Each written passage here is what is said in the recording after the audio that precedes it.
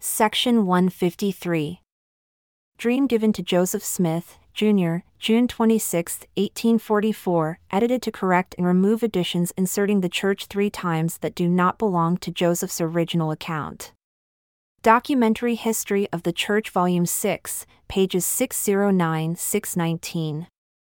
I was back in Kirtland, Ohio, and thought I would take a walk out by myself and view my old farm, which I found grown up with weeds and brambles, and altogether bearing evidence of neglect and want of culture.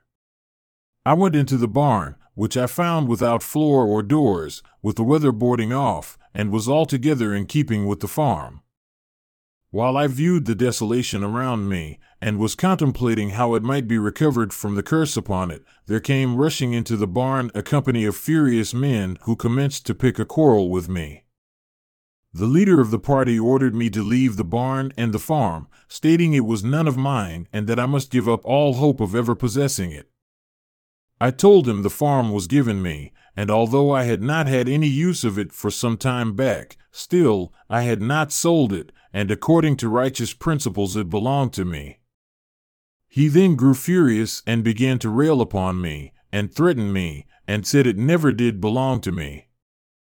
I then told him that I did not think it worth contending about, that I had no desire to live upon it in its present state, and if he thought he had a better right, I would not quarrel with him about it, but leave.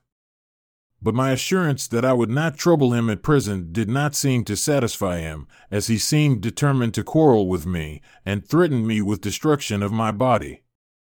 While he was thus engaged, pouring out his bitter words upon me, a rabble rushed in and nearly filled the barn, drew out their knives, and began to quarrel among themselves for the premises, and for a moment forgot me, at which time I took the opportunity to walk out of the barn, about up to my ankles in mud.